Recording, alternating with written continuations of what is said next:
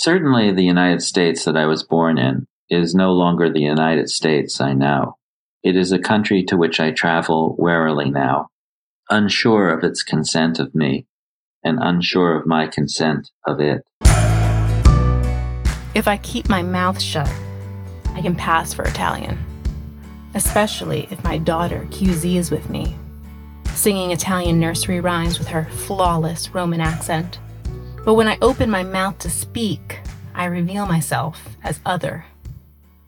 My Italian is very good, I am often told, but in the same tenor of compliment I offer to QZ when she successfully zips up her own jacket. A sincere appreciation of her accomplishment, surely, but offered with full awareness of her weight class in these matters. At the first hint of English, they often take me for British. Probably because it is so rare for a white American to speak any other language, however sloppily. But I tell them no, that I am Americana, that my Italian daughter, mia figlia italiana, was born in California. Mention of the Golden State sees their eyes inevitably widen, sparkle, then a deep sigh. Perhaps a kiss, mwah, offered to the air. Most Italians I have met have either visited California or have teased an itinerary in their mind. Los Angeles, San Francisco, they exclaim, wistful, just as many Americans might smile and murmur, Venice, Tuscany.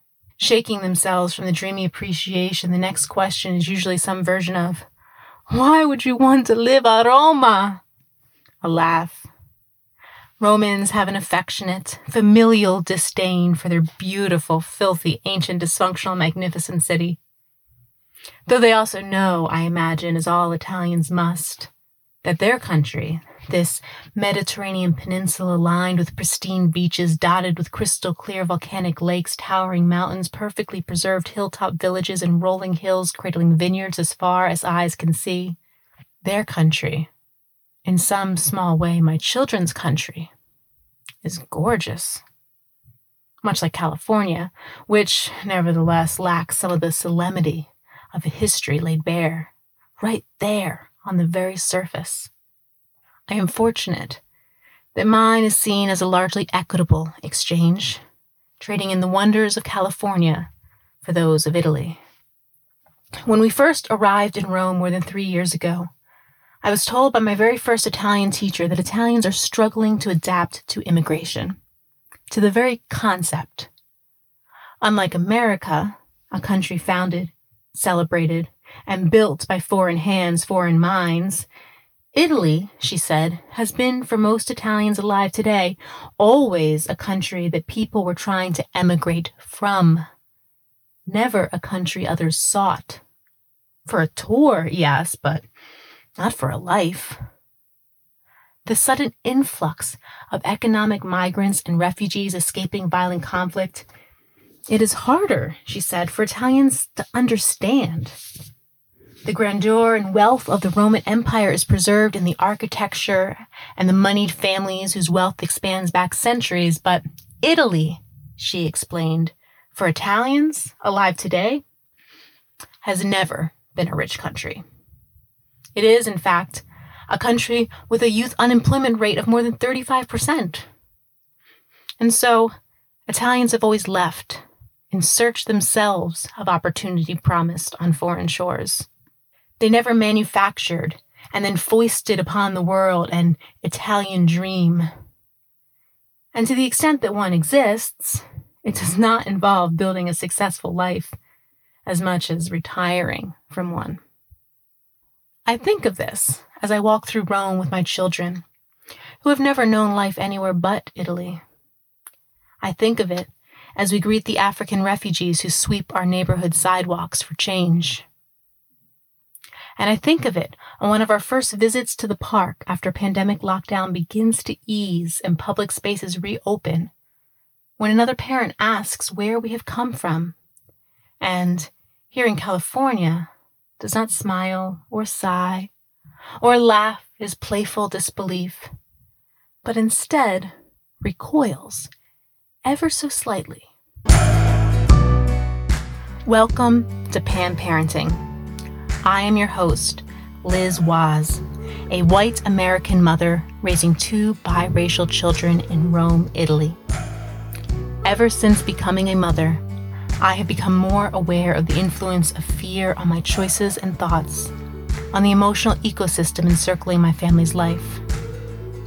Pan-parenting is a year-long project to seek out, confront, dispel, and destroy the fears that threaten to damage our well-being. In a year of conversation with parents from across the globe, parents of all nations, I will find a better, more courageous and fulfilling way to live. As a woman, a partner, an artist, a mother, abroad and at home, wherever the latter shall be. America? There's a note of fear and disapproval, something I've never experienced after years in this country. Quickly, I explained that yes, we're American, but we live in Rome. We've lived in Rome for years. We've not had any recent contact with America. He calms. But I can't stop thinking about it. About how, so suddenly, I find myself hailing from a country that represents not beauty and money and success, but political incompetence, widespread delusion, stupidity, and death. I enjoy celebrating other people's national holidays as much, if not more, than my own, in part because I'm put off by the myopia of so many in my country who have used patriotism and American exceptionalism as smokescreens for a woeful ignorance of the rest of the world. Give me Australia Day, or Bastille Day, or India's Republic Day, though I will never be a citizen of any of them. Consent is important here. The consent of one country to receive the traveler, the consent of the traveler to return home, and the consent of his home country to allow him to return. For Ernest Renan, the members of a nation, in a metaphorical sense, have a daily plebiscite in which they reaffirm belonging to the nation. Renan knew he was being idealistic when he suggested that land disputes be settled by the inhabitants of those disputed areas. Still, I'm attracted naively to the notion of a citizenry's consent. Is consent something the travel writer should consider writing about? How freely can she move between borders? How difficult is it for the people whose country she visits to travel in the other direction? When we were preparing to move, we visited the Italian consulate in San Francisco to apply for our visas. While we were waiting, I heard a young man explaining his reason for requesting a visa. He was attending the wedding of a friend and had booked travel to Italy. He planned to stay in the country for 4 days. I was reminded of the power of my passport, knowing that I could enter Italy for any reason and be granted an immediate 90-day visa that I would not have to apply for. That I could easily overstay that visa, as countless Americans have, without facing much repercussion.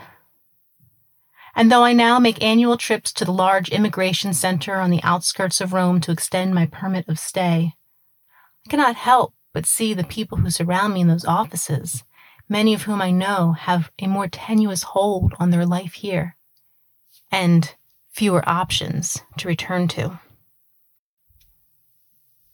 What does it mean to raise children in a country that is not yours, but is becoming quite naturally theirs?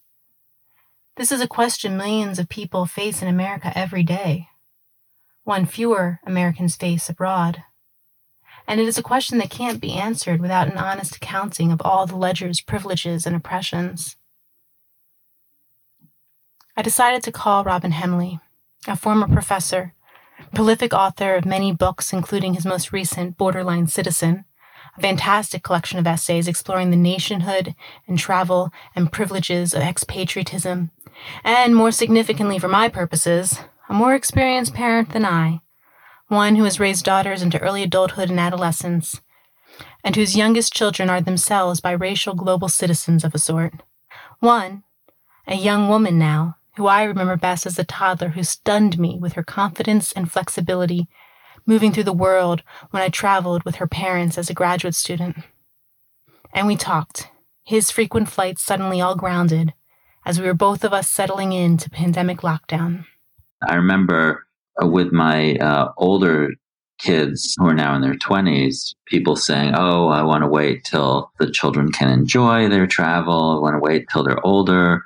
And I thought, well, I think they'll enjoy it. They just might not remember it when they're very young. But I'd rather sort of get them used to traveling early rather than, wait. Because I think that now, my daughters are really good travelers.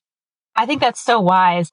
I hear this argument about children not remembering things. And I think you're right that even if they don't remember it, it's still a time when it can become just a part of how they move through the world so much easier.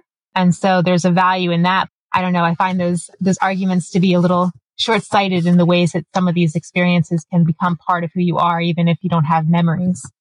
Exactly. These things are imprinted on you regardless. It just makes it easier if you travel early with them and they get used to that. And what they remember also is pretty interesting because after that Philippine trip, Shoshi and Margie and I went to Turkey, to Istanbul. And one of Shoshi's earliest memories is of these Turkish school children surrounding her and sort of giving her a lot of attention. She was really young. I mean, it might have even been before that trip to the Philippines, but she was very young. And I think, well, how can she remember that? But she swears she does. Our daughter is now about to be 3. She turns 3 in 2 weeks. And so first memories probably have just happened or are about to happen. And I wonder about that sometimes. What is going to stick? I remember certain things that I thought were going to stick that I remember talking to Shoshi about. And then maybe for a year or so, I didn't talk about it. And now she doesn't remember these things anymore. It's funny because you think sometimes this memory will be imprinted forever, but often it's actually a fairly bland memory. And I remember things from when I lived in Manhattan until I was 5. And I remember a lot from that time. I even remember dreams from that time. But the thing is, what's funny, I love to hear the memories of my kids because sometimes from a really early age, it'll be this vague memory that you have to piece together. They'll say, remember when we went to that garden, and there was this big tree and there was a hole in the tree. And then, it takes you a while, but you piece it together and you say, yeah, I remember that. That was, you were awfully young to remember that, but that's a true memory. Wow. I think back, especially now that I have 2 children, I think back often to the trip that I took with you and a group of students to the Philippines 15 years ago. 2005, yeah. Yes, I remember. Yes. And your daughter was just a toddler at the time. I remember being just amazed at what a enthusiastic and flexible traveler she was.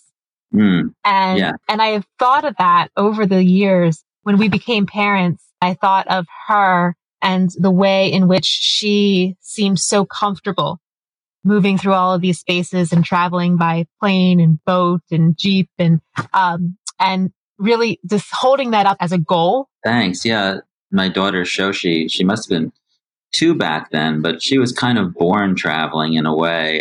I was on sabbatical when she was born in the Philippines. In fact, she was born during another health crisis, the SARS crisis. And when we flew back from the Philippines to the States, she was only, I think, 4 months old. And we actually had to transit through Hong Kong. And I remember that was like the first time she wore a mask, when she was 4 months old. I did just finish your book, Borderline Citizen, and I really enjoyed it. I wanted to talk about it a little bit, if you don't mind. Yeah. One of the essays that I really liked, and that one of the ones that I felt connected to the most, was Present, which I thought was just such a wonderful essay about travel and family and the choices that both demand of us. And one of the things you write about in that essay is the racism and the colorism that followed your wife, Margie, and then by extension, you, around the world. And you share this experience. One of the things you share in that essay is the experience you can live anywhere in the world for a year and you're looking for a place and you're considering these places that have been lovely to you or for you. And some of them are being ruled out because of the receptions of either Margie or of the two of you as a couple. This essay really resonated with me as myself also the white half of an interracial union. I've often said, if it were just me, I'd live in such and such a place or I'd visit such and such a place, but it's not. Right. When you think about all of, the many, many years now that you've been with Margie, I was thinking there might be ways in which being in that relationship can make the world in some ways maybe smaller, in that you don't feel as many places as welcoming of your family as they are maybe of just you, but then also ways in which it might make it, if not larger, then just more complex or in some way more comprehensible. I'm not sure, but I was just wondering, as someone who travels so much, how has being in this relationship affected how you travel or how you think about movement through the world?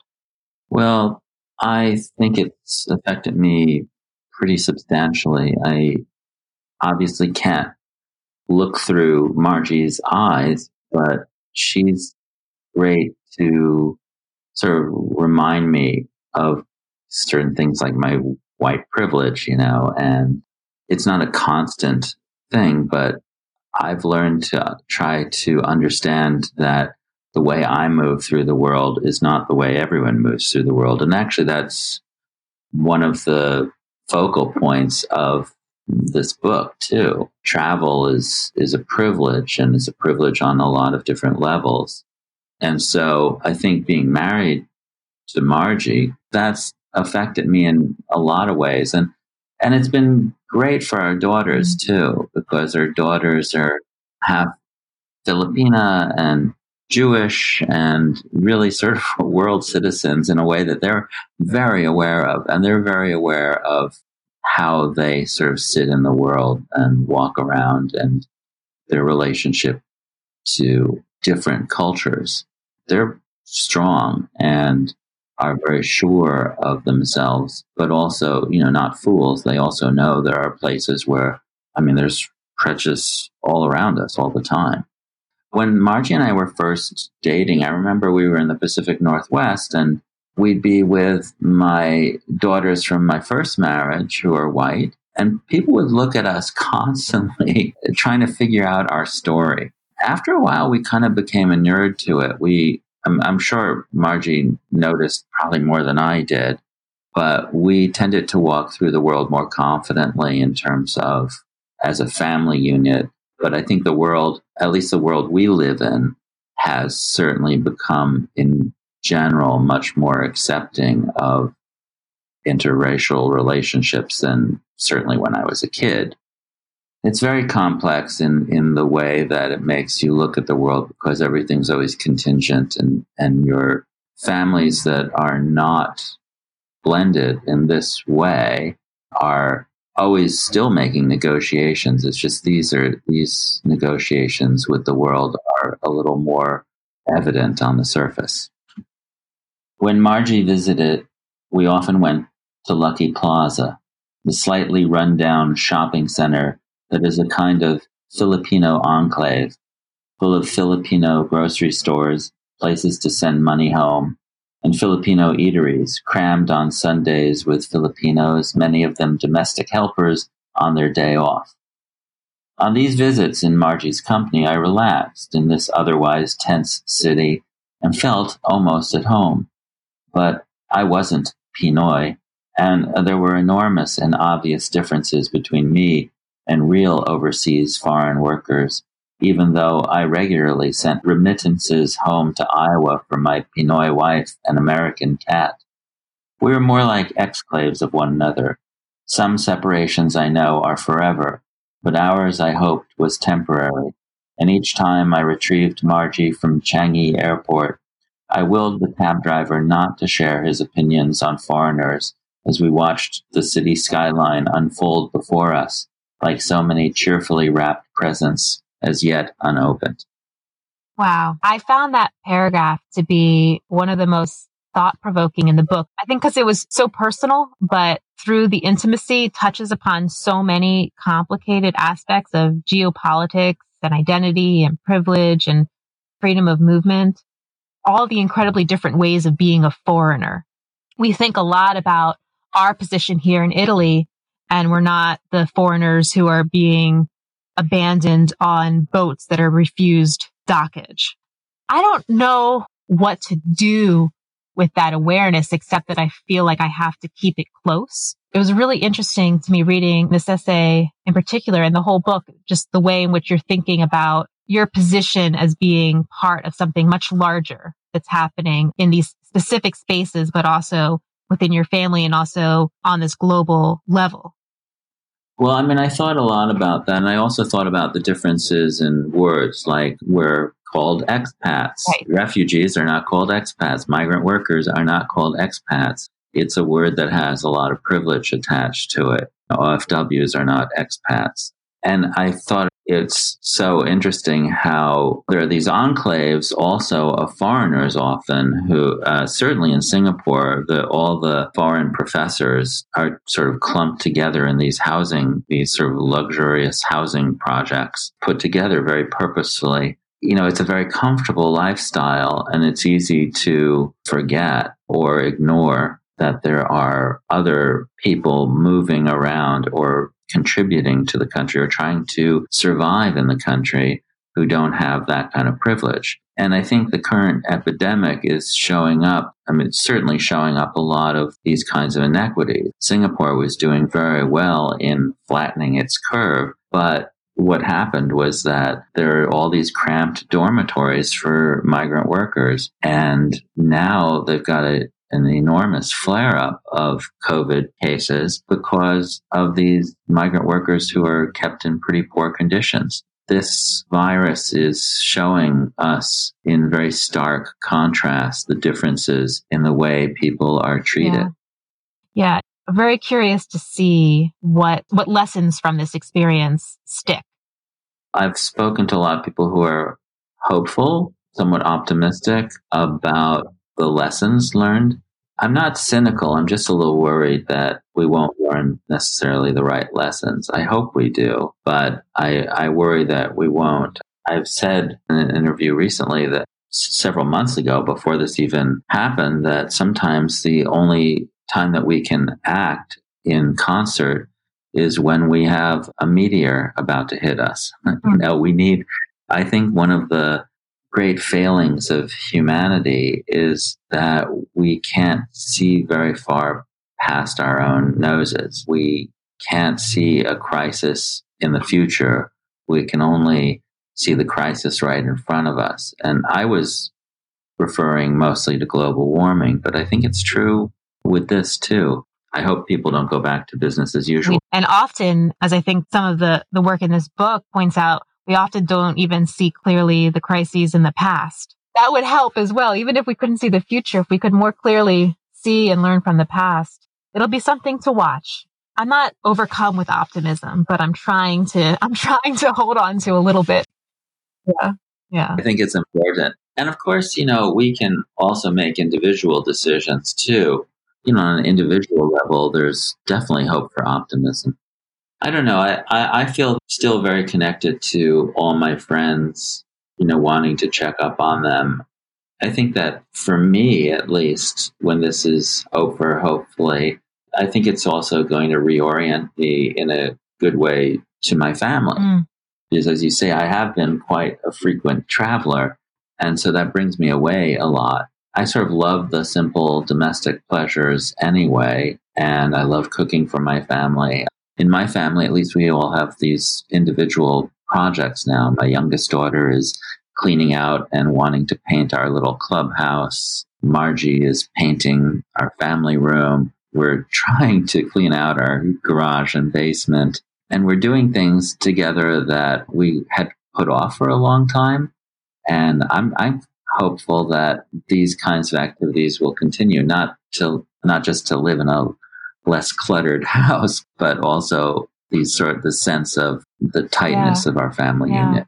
That has me thinking about another thing I wanted to ask you about, which is in that same essay, Present, that you just read from, you mentioned the fact that there was a period of time when you were in Singapore and Margie and your daughters were in the States.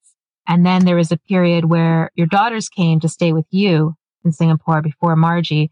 And it was just the three of you, this father-daughter triad. You mentioned, I think, that it was something that was really good for the three of you in terms of your relationship. That was a number of years ago now. I'm so curious if you feel that time that you spent with them has had any lasting impact on how you relate, if you can see echoes of that still. Absolutely. I've been thinking about this a lot. Like a lot of families, we get into little spats and fights. I find that when we're all together, we tend to fight more. But when it's some other kind of configuration, like if I'm with one of my daughters, or if any of us are sort of one-on-one with one another, we're great. Even sometimes when we're two daughters and just me, or Margie and myself and one of our daughters, it's a good configuration. And I wonder sometimes if that is a holdover from the times when there were just three of us at a time rather than four of us. I mean, in some ways, it's a little crazy that the four of us, when we're together, tend to get along least well. But on the other hand, it's kind of great that we all have this kind of bonding time with the individual members of our family. Yeah. And that's really special. So like my older daughter, who's 17 now, Shoshi, she has this habit of coming to me later in the evening and just wanting to chat. And I love it. I think it's a wonderful time for just the two of us. I remember when my first daughter was born, a good friend of mine, Judy Goldman, she had two daughters, and she said, well, the one parenting thing I remember is that late at night when your child wants to talk to you, that's the time you really have to listen. And I've always kept that in mind. Yeah, that's a good thing to hear and to remind myself of. We're still just a year into family of fourdom, and it's a very different dynamic. Already I can see how it's a different dynamic now. And sibling rivalry is real. Yes. And that sense of being injured that another child was born and supplanted your place is a real thing, something that has to be negotiated forever. Forever. Yes, indeed, forever. There are a couple other moments in the book that I wanted to point to and just ask you a little bit about because they stuck with me. One thing is you're talking about not just your relationships with your family members and how those all sort of impacted your time in Singapore, but also in the prologue, you write about a larger shift that happened. And one of the things you write is, after nearly 6 years of living in Singapore, I'm not much closer to answers about my own sense of belonging or where I belong. But I can say this with certainty. Leaving my birth country has served as my means of confronting the complexities of my own identity. I thought that was really interesting, especially coming from a person who had done so much travel prior. And it had me thinking about a different moment in the book, in the essay, Mr. Chen's Mountain. And I was wondering if you could read a paragraph from that. Mm-hmm. Lee recalls a saying, if you spend a day in China, you can write a book. If you spend a month, you can write an article. If you spend a year, you can't write anything. The same can probably be said for America, where I've lived for most of my life. It baffles me more than ever, the older I get. Somehow, the people with the least experience of a country tend to have the most opinions about it. The same is true of individuals. We tend to judge most heavily those we know the least. The richer or more famous, the less we know them. Fame is a form, perhaps the worst form, of incomprehension, Jorge Luis Borges once wrote. The way in which you extended that principle to thinking about your own country, but also to individuals, it had me thinking back to this moment in the prologue where you talked about those years in Singapore being your means of confronting the complexities of your own identity. And I guess I was wondering how, if at all, you feel like that saying translates into oneself. I think uncertainty is something that more people should embrace. This idea that everything you know is right and that you're right, other people are wrong, is what gets a lot of the world in so much trouble. The world and even ourselves are incredibly complex, and we don't know ourselves always or even often. I love this quote of Kafka's, "What do I have in common with the Jews? I don't even have anything in common with myself." And, and I love that. He's one of my favorite authors. That kind of uncertainty translates into a largeness of the way we experience the world, a kind of expansive way of seeing others with intellectual curiosity. We're informed constantly by these interactions with other people, and it allows us to have a kind of nimble view of ourselves and ourselves in the world. I was thinking also about what it was that compelled me to want to talk to you in this context. One of the things that came up in the book, In Survivor Stories, which is just a really remarkable essay about the legacies of World War II. I just looked at this one tiny sentence in it. I believe in the idea of beshert, the Yiddish word for destiny or fate, that if you are receptive, you will learn things you didn't know you needed to know. Having been fortunate enough to have traveled with you, it struck me that this idea seems to drive you probably as a traveler, but also as a teacher. You really encourage your students to approach both travel and writing in a similar way, with this kind of openness and receptivity that is more important than any kind of pointed searching. And that's something that I've certainly appreciated about you as a teacher. And I was wondering how, if at all, that translates into your parenting, and if there is a way in which you communicate or encourage this particular relationship with the world to your daughters. Yeah, well, thanks. Yes, they do. I don't know if it's because of me or whatever, but my kids are really receptive to the world, and I'm very proud of the way they look at it and the way they look at experience. I mean, there's that old maxim, experience is the best teacher. I tend to feel that to some extent. I'm also, though, a bit of a worrier, and I worry about my kids out in the world, of course, but I think that they're really smart, and I try to listen to them, how they view the world. I take it seriously and take seriously their explorations as they sort of discover things about the world. They don't come to me for advice or anything like that. If I give them advice, they roll their eyes. But I try to sort of model, I guess, a kind of behavior that's a little risk-taking, adventurous, and definitely open to the world, and understanding that if you're open to it, things will come your way. I mean, not always great things, but, you do learn from experience. My mother and my grandmother were both very, very adventurous people, but also terrified of me being adventurous. My mother went to Mexico as a single woman right after World War II, after studying at Black Mountain College with Robert Motherwell. She then just took a bus to Mexico and lived there and wrote her first novel. My grandmother, she was very adventurous too. She was widowed very early and put our whole family through the Great Depression as a teacher. But they were terrified of me having experiences. So I grew up thinking I wasn't a very adventurous person. And to my surprise, I learned that I was, and that I was really a risk taker, and that things that I really value as important experiences in my life probably would have horrified my mother and grandmother. I don't, hold any rancor at all. They were just, they just wanted to protect me. But I think that sometimes that sense of protection can really go overboard, and you just have to let your kids negotiate their own way in the world to some extent, negotiate how they view the world. If they view it as a kind of untamed wilderness that they're terrified of, or if they, want to be trailblazers or somewhere in the middle or whatever, but they're not going to necessarily see the world the way you do. Mm-hmm. How did you discover that you were adventurous?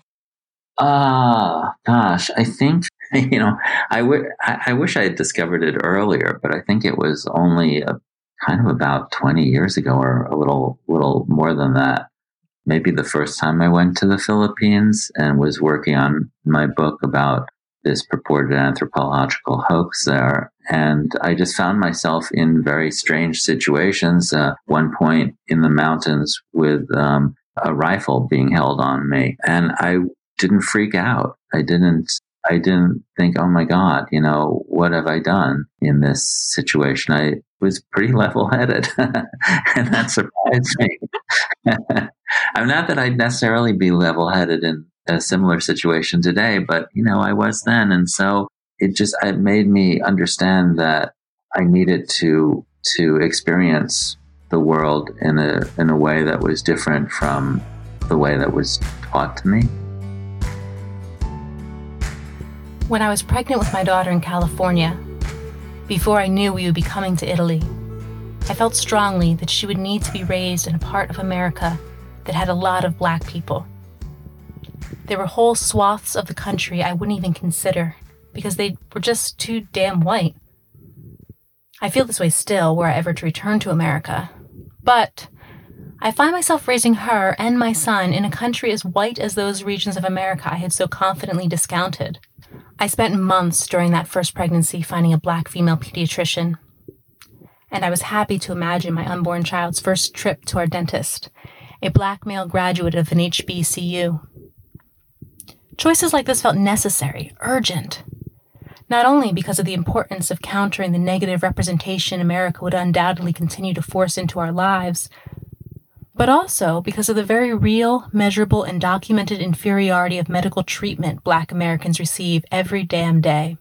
Life in America, as the parent of a Black child, I knew, would have to be one lived with intention and vigilance. Yes, Blackness here is rare, but it is not under attack.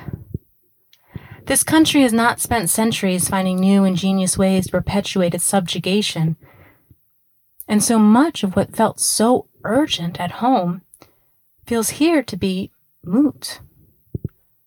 And I find myself facing an unfamiliar problem, that my children here are growing up as the good kind of Black, not the refugee kind, the American kind.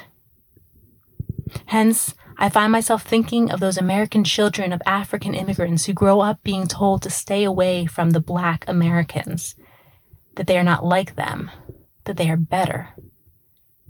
Encountering a white world frequently eager to repeat the message. And I realize that here, I face a task I never imagined when I was pregnant with my child.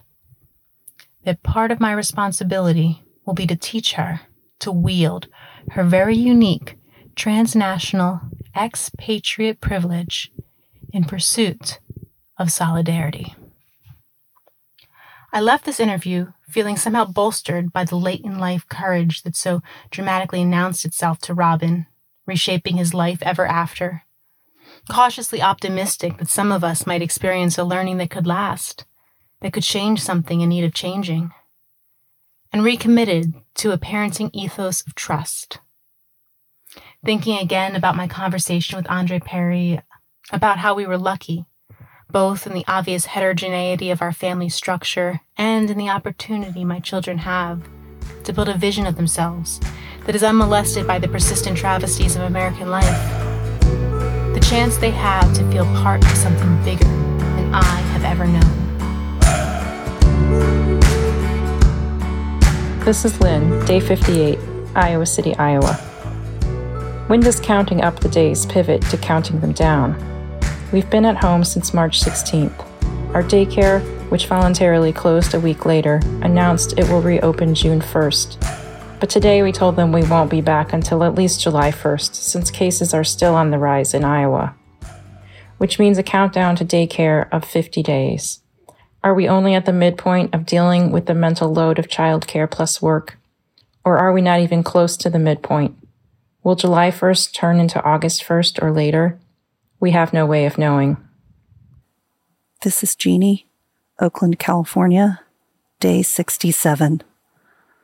Before my son goes to bed, we gather as a family, share things we're thankful for, wrap each other in love for a moment. Each day feels like a mountain climb, but here we rest, grateful for the day's gifts, tucking the feeling into our hearts for the next day.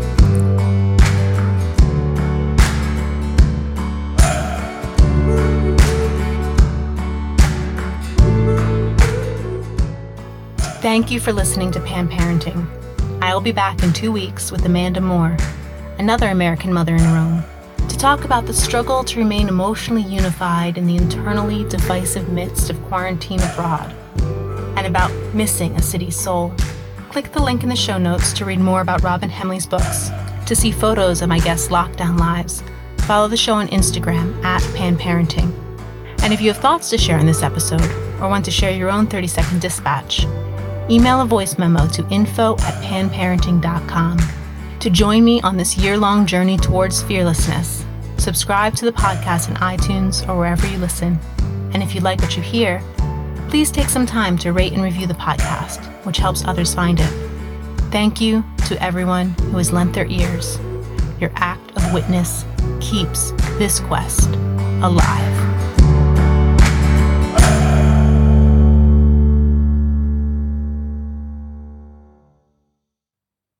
I like to read books. I like to do yoga. I like to make art because it makes me so happy.